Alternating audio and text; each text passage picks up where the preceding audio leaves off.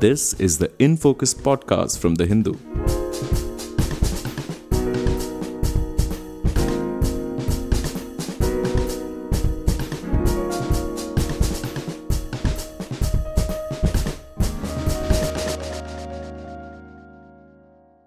Hello and welcome to the In Focus podcast. I'm Sampath, your host for today's episode. The much delayed Tokyo Olympics are finally done and dusted. The Indian contingent has come back with its best ever Olympic haul of 1 gold, 2 silver and 4 bronze medals. The Tokyo Olympics have been historic for India not only for its highest ever medals tally, but also for its first ever track and field gold. While these are great positives, there have also been near misses and some disappointments. Now is a good time to take a step back and do a dispassionate assessment. There are two fundamental questions that we shall explore in this podcast. One, did our athletes perform to their potential? And two, does our performance at the Tokyo Olympics herald something new for Indian sport? Joining us today is Rakesh Rao, Deputy Editor Sports at The Hindu. Rakesh, thank you so much for being with us today. Thank you so much, and it's so good to be back.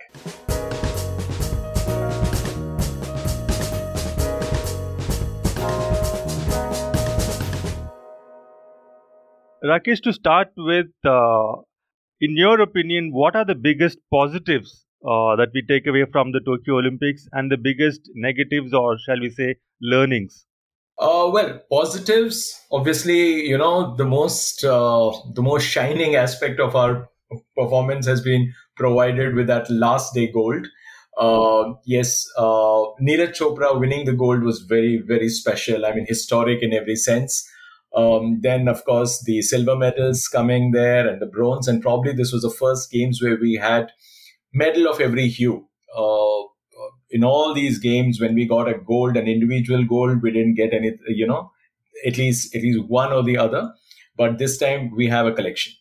And also these 7 medals have come from 6 different events. So that is also very special because before that, say, if we look back at what was our previous best, London, we had 6 from 4. So this time it is 7 from 6. So there is an improvement there, definitely. And talking about the positives, see, medal apart, medal, of course, most of them were expected. I won't say that there was an unexpected one because even if you look at people like Lavlina and if you look at Ravi Dahiya, people in the know of it, people who follow these two disciplines were least surprised. They said, look, they had it in them. And especially once the draw was out, their draw wasn't so difficult because they were expected to be in the semifinals. So given their, given the kind of performances they had given, their resume apart, whatever, I think they were expected to do well. So when I look back, trust me, all these 7, people who have returned with something. Sindhu, of course, we all said she was a contender, and yes, indeed she was. But if you look at the form, leave alone that she's the current world champion, leave alone the fact that last time she won a silver. But if you go purely by form, she didn't, offer much, and especially her draw. Draw was pretty tough, very, very tough draw. She had to, really come out stronger, and of course, she just about made it. So that again, I would say was great. But again, to continue with the, with the kind of positive performances that we had, unfortunately, everything, gets lost, with these. The sheen of gold or silver or whatever, but there were other performances that need to be highlighted or at least underlined. For me, somebody like Avinash Sable, if I were to take this name, I'm sure 99% of Indian sports lovers would ask me, who is he? What does he do? Now, Avinash Sable ran the 3,000 meter steeplechase and set a new national record. Now, he gave his best. That's his lifetime best performance, and he was nowhere in reckoning. But then he gave his best. Remember him for that. The 4x400 meter relay, those 4 men ran the race of their life, and they set a new Asian record.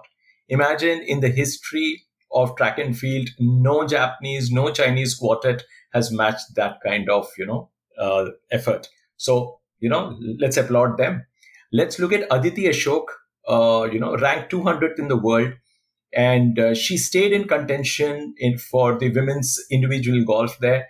Fantastic performance. She shot subpar scores on all 4 rounds, and of course she was second after 3 days. On the last day, which was the fourth day, she again repeated her score of day three. So that means her level never came down, but two of the four people who were right next to her at the end of day three, they performed much better than her and they overtook her. So from being second, she finished fourth. But that was probably the best advertisement for women's golf in the world, because she did it on a stage where the person who won the gold was world number one. The girl who took the silver was Japanese top ranked player and a home favorite. The girl who came third was a former world number one and currently ranked 11th in the world. Now, in this August company, a world number 200 just decides to gate crash and make it to the top four. I mean, we have to give her some credit there. Then you look at, somebody like Deepak Punia. His draw was tough.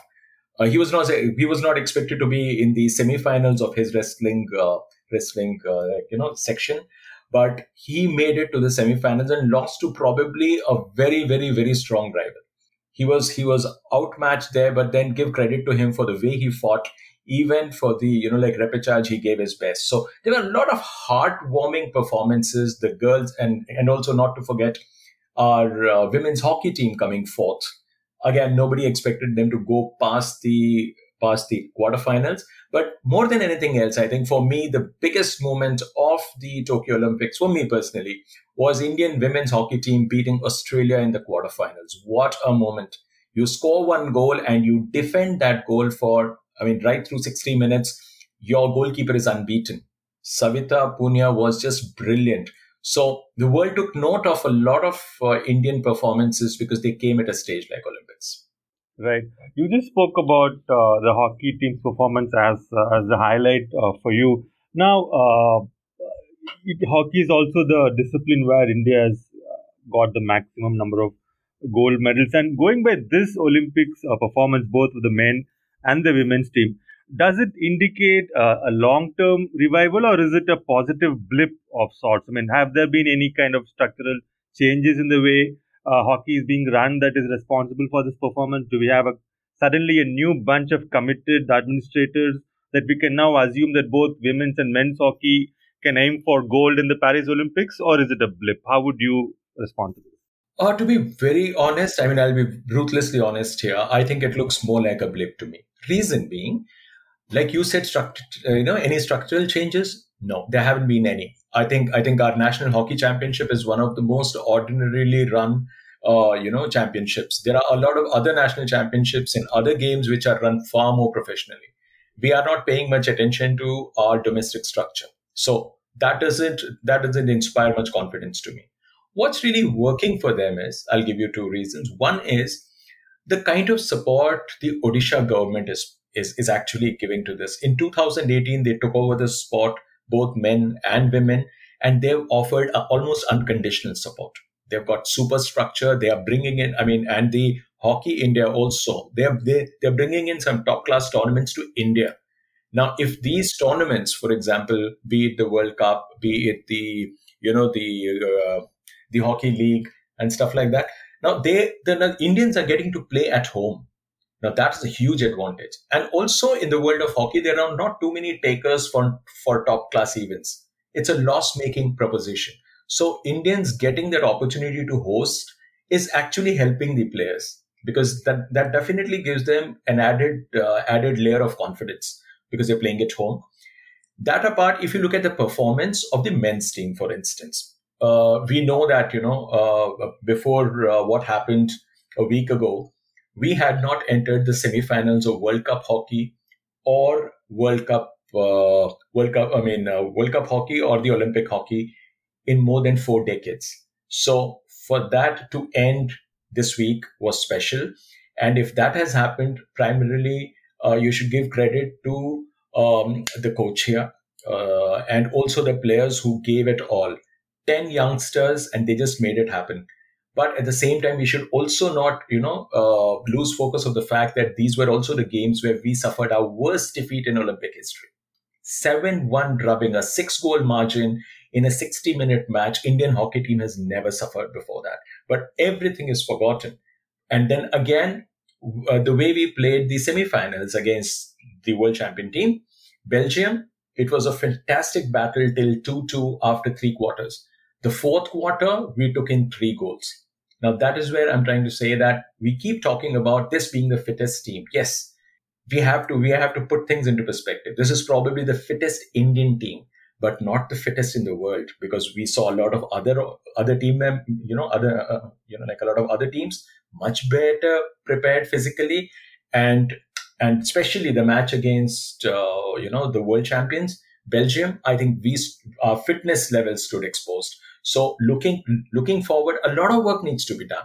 Let's not get carried away by this. Of course, it is a moment to celebrate, for a generation or maybe two generations, we haven't seen Indian hockey team enter the semifinals of these two big events, be it the World Cup or the Olympics. So what had happened was that Indians not reaching the semifinals or losing early, it had stopped hurting us. There was a time, say from 1928 to 1964, we won, I think, 7 out of 8 gold medals in Olympics. And when we lost to Pakistan for the first time, it was almost like a national calamity. Then, of course, we won again. But the fact here is that hockey used to have a certain space. If you look at the Indian sporting landscape, hockey occupied a huge space there. But for 40 years, if you're not performing at the level expected, the new generation is no longer interested. A very small percentage of people are interested. They are following it. So maybe this particular win is going to get the focus back, be temporary. I know it's not going to last. Because as I've always maintained, we are not a sports-loving country. We don't have a sporting culture. We are a cricket-loving nation when we talk about sports. So if our cricketers start doing well again, all the focus will turn to cricket again. So that's why I'm saying I don't read too much into it. But yes, I must say that this is a great performance which needs to be celebrated. Right. Let's hope that we are able to move beyond this celebration and build on this triumph at the Olympic level. Now, moving on from hockey to the other disciplines where we had a lot of hopes: wrestling, shooting, archery, and boxing. There have been a lot of bright sparks in these disciplines in the recent past, but we've largely seen more number of misses in the Tokyo Olympics. So, what went wrong despite the huge investments? And are we likely to remedy the missteps which we probably made this time around? See, for me, if you look at it, the biggest disappointment came from the shooters. Now, shooters, of course, the investment, as I think I've already said it once in the past, that the amount of money the government spends on any single sport here, that is shooting. I think in the last 10 years, if you see the amount of government funding for shooting, it runs into crores. So what has happened, is that, if you just look back, what why we started looking at shooting with such hope, that is because of the fact that when Abhinav Bindra got us the gold, thereafter a lot of youngsters took to shooting. And then came in 2020, in 2010, we had the Commonwealth Games. So, of course, we being the host, we wanted to do well there. And at Commonwealth level, we are pretty good. So, there we won bag full of golds and silvers and bronze medals. And thereafter, the focus from 2010 till date, government kept spending. And our shooters, of course, we didn't do great in Rio, which was a dismal show, probably the worst that we had. But what happened in Tokyo was one notch below that. In Rio, we had 2 people in the final. This time we had only 1. And that too, I can't say he was not in the hunt. He qualified as the number 1 player from the ranking round to the knockout. So that was his best performance. But then he finished 7th. And again, in the mixed team event where we were the hot favorites, probably if we were, a lot of people said that since we had sent 2 teams, we could have, both these teams could have returned with something. That didn't happen. That was for me the biggest disappointment. But shooting the shooters, they were all world-class shooters, shooting world-class scores with top world rankings. that was a disappointment. But having said that, let me just put this into perspective here. Two other people, for example, what do you call wrestling, you had Vinesh Fogart. Women's wrestling, she was world number one in her category. She lost her second bout and she was out. Amit Pangal, world number one in his class, boxer, he gets a bye in the first round, comes and loses very badly, and that was probably the most deplorable loss by any Indian in a contingent of 127. I think that is one replay which I wouldn't like to watch again. Now these are the two bad things that happen, but if you look at it, that not every world number one or whether they were our shooters or boxers or one boxer or one wrestler, if they didn't do well, now we have to look elsewhere. Novak Djokovic, world number one, top favorite, didn't win in singles or doubles. If you look at somebody like Johannes Webber, world number one in men's javelin, yes, men's javelin, he was the man to beat, and he was miles ahead of the rest of the people. And Neeraj Chopra was ranked 16th in the world. Now, what happened on that day? Johannes Vetter didn't make it to the final 8. He was 9th in the final round and didn't go beyond that. And Neeraj, being world number 16, finished ahead of many very, very illustrious names, and he took the gold. Now, what I'm trying to say here is not all world number ones would always do well. There will be upsets, and that's what makes sports so fascinating. So I don't want to be too harsh on our shooters or Vinesh or Amit, but then that's sports for you. So there will be disappointments and there'll be unexpected, like gold medals and silver medals. That too has happened. So let's not lose sight of that. Speaking of Vinesh, Rakesh, we understand, from media reports, I gather that when she spent more than a year, maybe 2 years training abroad with the top wrestlers from Hungary and Absolutely. Russia, and so this 2 years of training, like what could have possibly gone wrong? Because in the match that she lost, it didn't look like she was quite there. You said it. Sampath, for me, that is why I said it was a disappointing loss. Sometimes you fight well and you lose. Okay, you can get unlucky with with an opening move or a hold, but she never looked in that bout. Never. And probably a little complacent. Maybe that she thought that, okay, I'm the best here. I've beaten all these girls in the past, and maybe I can save my energies for the harder bouts ahead or the tougher opponents ahead. But she didn't do enough there. She was outplayed, clearly outplayed. So maybe it was just one bad day for her, but that was bad enough for the country to say that, okay, this was not expected. Similarly, even Amit also, the way he lost. See, there is nothing, there is no shame in losing, but there's definitely, a sense of regret or something with the way you lose. If you give it all, for example, Satish Kumar was one boxer among all the boxers who won a bout.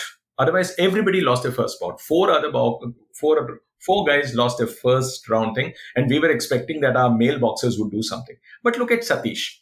Satish goes there, fights his heart out.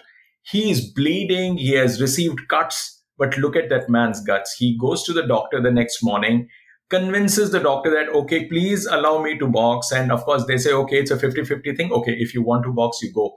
He goes and boxes and gets smashed. But he stands there for 3 rounds. He doesn't get knocked out. Then he's required. There is some serious medical attention is required to get this guy back in shape. But he doesn't give up. Now that for me, it is some spirit. You lose, yes, but you're showing character. You're showing spirit, and that's what sports is all about. So there is a difference in losing also. So what I'm trying to say is Vinesh's loss is something that has to be questioned. Amit's loss has to be questioned, but not Satish's loss. Right. Satish, of course, presents a brilliant contrast to what we saw with Amit. But people have pointed out that in the case of Amit Pangal's bout, he has had sparring sessions with this Colombian boxer before, and he has had problems with him even in earlier encounters with him. So therefore, one can't really put the blame on him, because this Colombian always had posed problems. Is that a fair? If you are the world number one and you know that this guy is a tough guy, will you back off? My question is very simple. It's okay. He had some issues because at the back of his mind he knew that he wasn't good enough to beat this guy. But the way you fight, I'm saying the first round was all good, but second and third, I mean, I'm actually willing to actually take a serious bet here that if Amit watches that last round, he won't be able to give any explanation because he was made to look as though he didn't want to fight. He just wanted to spend time in the ring and leave and not get too badly hit. Because if you go and replay again, it's not something. I mean, you don't expect a world number one, no matter how good how good his opponent is. You still fight. I mean, I wouldn't have expected somebody like Vijendra to do that. Vijendra would have lost to somebody like him. Okay, fine. But given the kind of character that you are as a competitor, you don't back off. You will take the blows. Okay, you will lose that bout. That is also fine. But that sight was deplorable. Right, right. Now, moving on from these disappointments to the positives. I mean, Neeraj Chopra's been a fantastic, fabulous success for India. So, is it possible, do you think, to replicate whatever we got right with Chopra in terms of uh, doing it similarly for other disciplines and other sports? Is it a replicable formula that we can, use widely?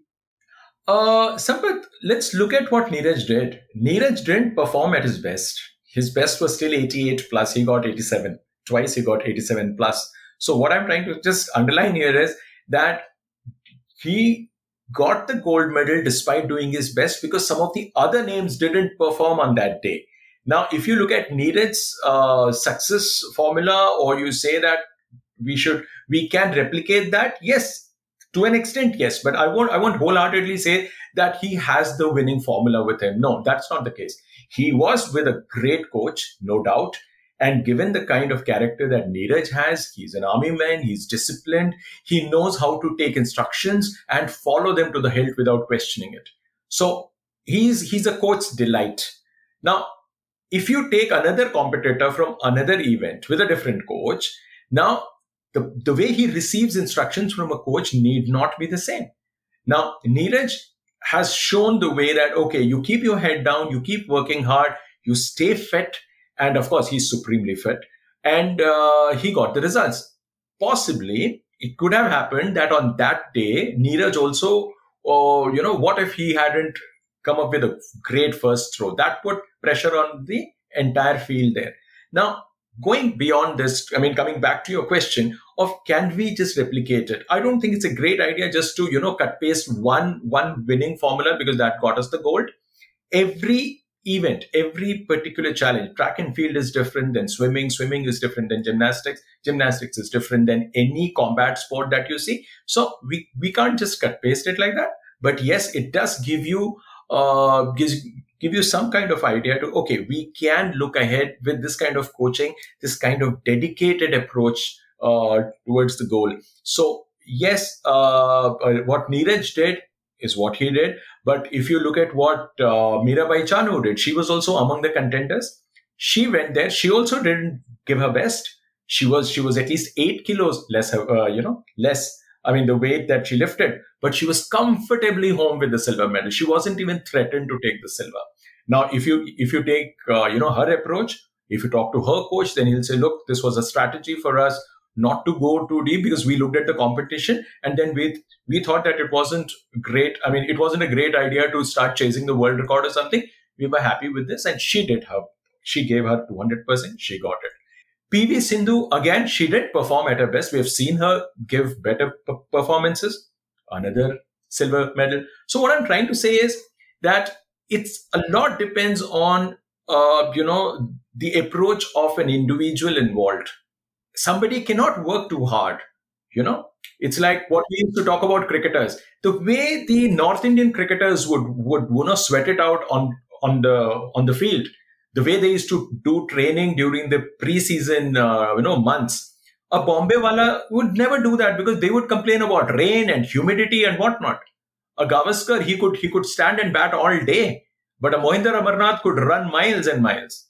a Madan Lal or a Mohinder Amarnath, or, there are so many these names, Raman Lamba. I mean, they were known to be epitome of fitness. But when it came to Gavaskar and Vengsarkar and others, they were not doing the same. So what I'm trying to say is, what works for A need not work for B. Looking ahead, Rakesh, we're running out of time. So, how do you see India's roadmap for Paris 2024? Some have spoken of, possibly aiming for about 25 medals in all, so that we finish in the top 10 of countries in the medals tally. Do you think that's a realistic goal? How do you view this? Sampath, 25 medals in 3 years' time, from 7 to 25. From 6 to 7, it took us 9 years and one games in the intervening period. From 6 in London in 12 to 7 in 21. And that's what I'm saying. We start looking at possibilities without being realistic. That means look at the pace that we have. First of all, 25 medals. I heard one person from the ministry, and he kept saying it that, in 2028, we will be among the top 10 medal-winning countries in the Olympic Games. And nobody took him seriously. The reason being, when we improve and we spend money and we have this newfound focus for Olympic sports, there are other nations which with much less are working that much harder. Like we are 48th out of 203 countries. And what we have is not great, because there are 93 countries out of these 203 who are part of the medals tally. Now, you look at some of the countries whose population is less than that of Mumbai or Delhi, and they are ahead of us. There are countries who are clubbed ahead of us, like 3 countries or 4 countries. Their total population is less than, say, the state of Maharashtra.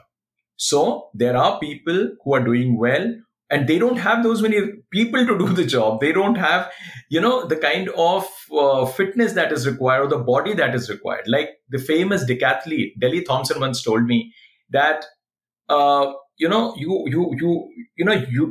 country is blessed with people of all shapes and sizes, like China has. I keep wondering why India can't do extremely well in sports. We don't have that luxury in England.